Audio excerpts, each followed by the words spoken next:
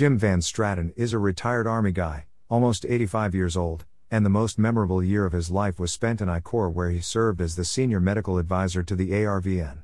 He was there early in the war, July 1966 through June 1967, when I Corps was known as Marine Country. General Lewis Walt, USMC, became one of his heroes. As you probably know, in addition to serving as the commander of the 3rd Marine Amphibious Force, General Walt also served as the senior advisor to the ARVN I Corps commander, LTG Huang Xuan Lam. It was in his advisory capacity that he got to know and admire General Walt. After his service in Vietnam, Van Straten went on to serve a full 30-year career in the Army, retiring with the rank of colonel in 1986. Among his significant assignments were Director of Health Manpower Programs in the Office of the Assistant Secretary of Defense for Health Affairs, Deputy Commandant of the Medical Field Service School, Chief of Staff of 7th Medical Command in Heidelberg, Germany, and Director of a Department of the Army study aimed at improving the command and control of the Army Medical Department. After retirement from the military, he was selected to serve initially as the Dean of the Division of Professional Studies at Incarnate Word College and later as Dean of the School of Allied Health Sciences at the University of Texas Health Science Center in San Antonio. A recognition that Van Straten cherishes is the Ford Chaplains Award for service to peoples of all races and creeds. Jim has written a book about his experiences in Vietnam titled, A Different Face of War.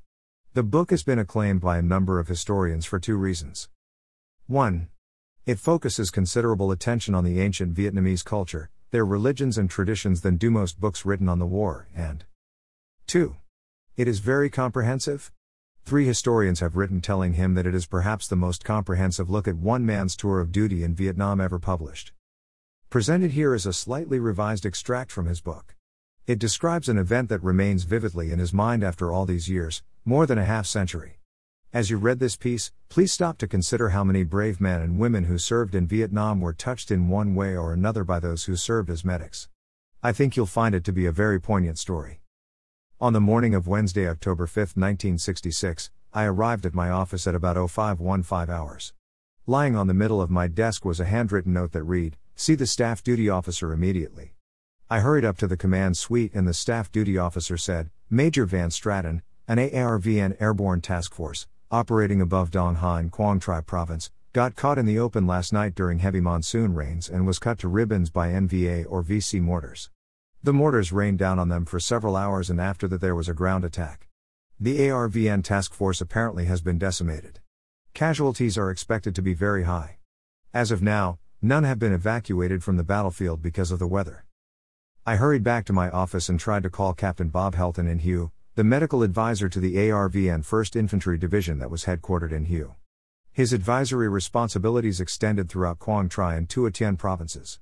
Captain Helton was unavailable. I was told that he was on his way to the airport to catch a ride to Dong Ha. I then went over to my counterpart's office. Major Tu had not yet arrived.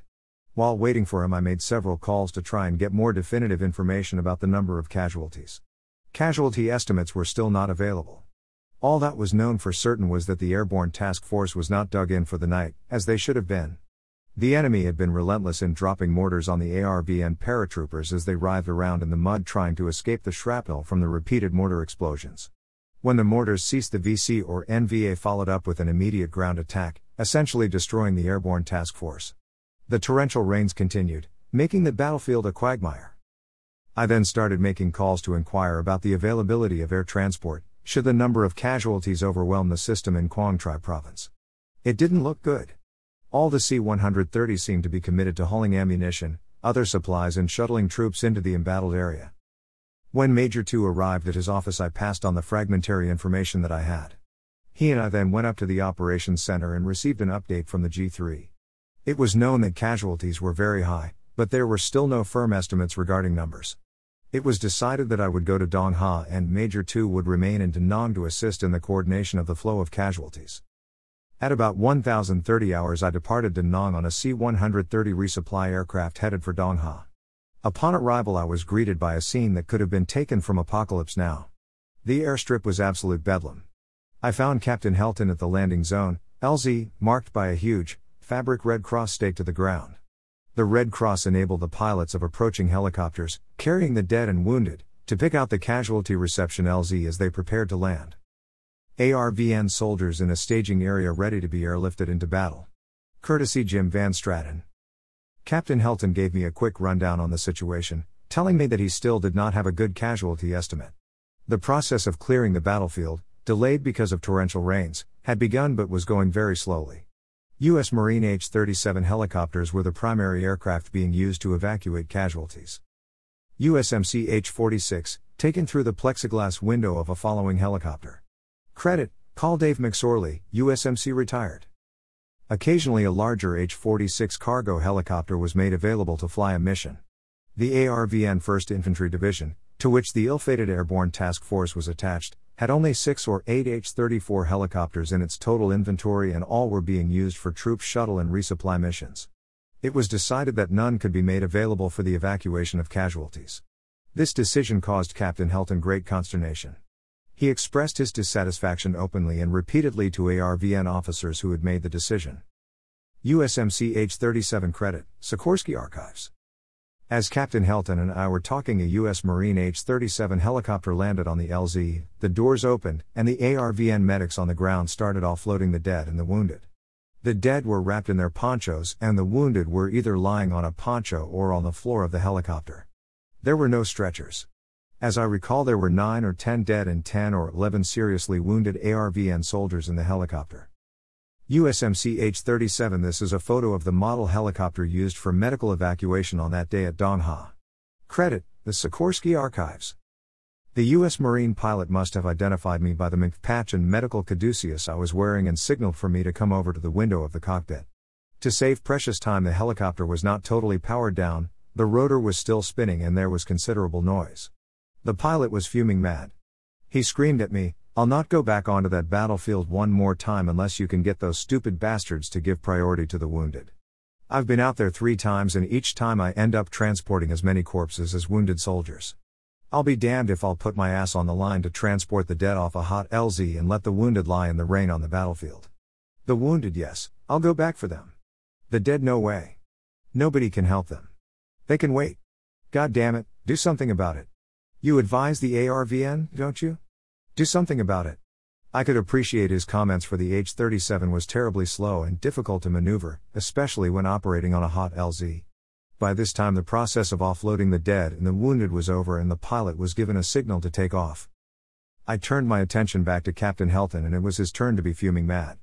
The number of reporters, camera crews, civilians from the nearby village of Dong Ha, and ARVN and U.S. military officers and non-commissioned officers surrounding the LZ was so great that the helicopters were having difficulty landing. Because of the crush of humanity, ground ambulances couldn't get to the LZ to transport the casualties from the helicopters to the triage and stabilization area. Captain Helton was screaming at the people to get out of the way. He and I actually joined hands and pushed our way through the crowd to clear a path for departing ground ambulances. At one point it became so bad that Captain Helton recommended to the ARVN medical company commander that he place an armed guard at the entrance point of the LZ and not let anyone in who was not authorized. The ARVN officer accepted this recommendation, and an armed guard, with a round chambered, was posted at the entrance to the LZ. Despite the armed guard, Captain Helton and I continued to fight a losing battle of crowd control for much of the afternoon. The number of people attempting to observe the offloading and movement of the dead and wounded was so great that lives were being jeopardized. Captain Helton angrily referred to the large numbers of military officers and non-commissioned officers crowding the LZ as Saigon cowboys. He expressed his feelings that many were desk jockeys who flew to Dong Ha from Saigon and Da Nang when reports of the battle started reaching those cities. He said they wanted to feel as if they were a part of the action. RVN soldier discovers the body of a close friend lost in the battle. It then became apparent that many lives were going to be lost unless we could transport large numbers of casualties requiring surgery from Dong Ha to the ARVN hospitals in Hue and Da Nang by a means other than ground ambulance. The distances were too great, the road too dangerous, and the injuries too severe to consider using ground ambulances. We needed air transport support to move the casualties. My counterpart back in Da Nang, Major 2, and I spent at least an hour on the phone trying to convince South Vietnamese Air Force, VNAF, and/or USAF officials of the criticality of C-130 support. We eventually got a commitment that 3 C-130s would be made available. Bob Helton and I then shifted our attention to coordinating projected flight arrival times with getting the casualties to the loading point on the tarmac. Major 2 was coordinating projected arrival times at the Hue and Da Nang landing points to ensure that the planes could be rapidly offloaded and the casualties placed in ground ambulances for transport to Tri Phuong Station Hospital in Hue or Dui Tan General Hospital in Da Nang. RVN Airborne Soldier Credit, Call Dave McSorley, USMC retired. I was most thankful that an officer of Captain Helton's ability was on the scene at Dong Ha. Without him I am convinced the loss of life would have been much greater than it was. He was superb in advising and assisting the ARVN medical authorities, and in helping to coordinate the movement of casualties resulting from that tragic event. At about 2,145 hours that night I boarded a C-130 carrying the last group of casualties to Da Nang. When we landed I disembarked the aircraft, assured myself that there were adequate personnel and ambulances to transport the casualties to Dui Tan Hospital's operating rooms and wards and then drove to my quarters. Though bone weary, sleep would not come. At about 02:00 in the morning I got out of bed and ate a candy bar, suddenly realizing that it was the first food I had eaten in about 18 hours. I subsequently discussed with several ARVN officers the tendency of the Vietnamese to evacuate the dead before the wounded. Respect for the dead and ancestry worship, they explained, were deeply ingrained in the Vietnamese culture and especially in those adhering to the Buddhist faith. While the pleas for help from the wounded were heard, the culturally imposed mandate regarding the dead trumped the requirement to remove the wounded from the battlefield. ARVN casualty taken in the triage area. Credit Jim Van Straten. Early the next morning I drove to Dui Tan Hospital to assess the situation with Doctors Tu and Phat. There was still a backlog of wounded soldiers awaiting surgery. Several had died while being transported from Dong Ha to Da Nang and several more were in critical condition in the hospital's intensive care unit following surgery. Fortunately, it appeared as if the tactical situation would not generate additional casualties over the weekend. We could all breathe a little easier. During the I Corps staff meeting the following Saturday morning, an after-action briefing was presented to LTG Lewis Walt, USMC, the senior American officer in I Corps, and to his ARVN counterpart the I Corps commander, LTG Huang Xuan Lam. It was revealed that 3 NVA regular battalions had rained mortars on the ARVN Airborne Task Force for 3 or 4 consecutive hours. The monsoon rains rapidly turned the battlefield into a quagmire. All the exposed soldiers could do to try and escape the deadly shrapnel from the mortar rounds was wallow in the mud. In the first hour of the battle it was estimated that there were 200 to 250 ARVN casualties. Help could not be gotten to the unit because of the intensity of the rains and winds. On Sunday morning, 9th of October, it was still raining. I had never in my lifetime seen it rain so hard for such a prolonged period. It had rained for at least 7 to 10 hours during each of the past 10 days. Plus. Thank you, sir, for allowing me to share part of your story. Thank you, too, for your sacrifice and welcome home. If interested in purchasing a copy of his book, please click on this Amazon link, https://www.amazon.com/different face war memories biography ebook/dp/bo1944v3e/. Note, the publisher of this book, the University of North Texas Press, has given me permission to publish the extract on this website. Thank you for taking the time to read this. Should you have a question or comment about this article, then scroll down to the comments section below to leave your response. If you want to learn more about the Vietnam War and its warriors, then subscribe to this blog and get notified by email or your feed reader every time a new story, picture, video or changes occur on this website. The button is located at the top right of this page. I've also created a poll to help identify my website audience. Before leaving, can you please click here and choose the one item best describing you? Thank you in advance.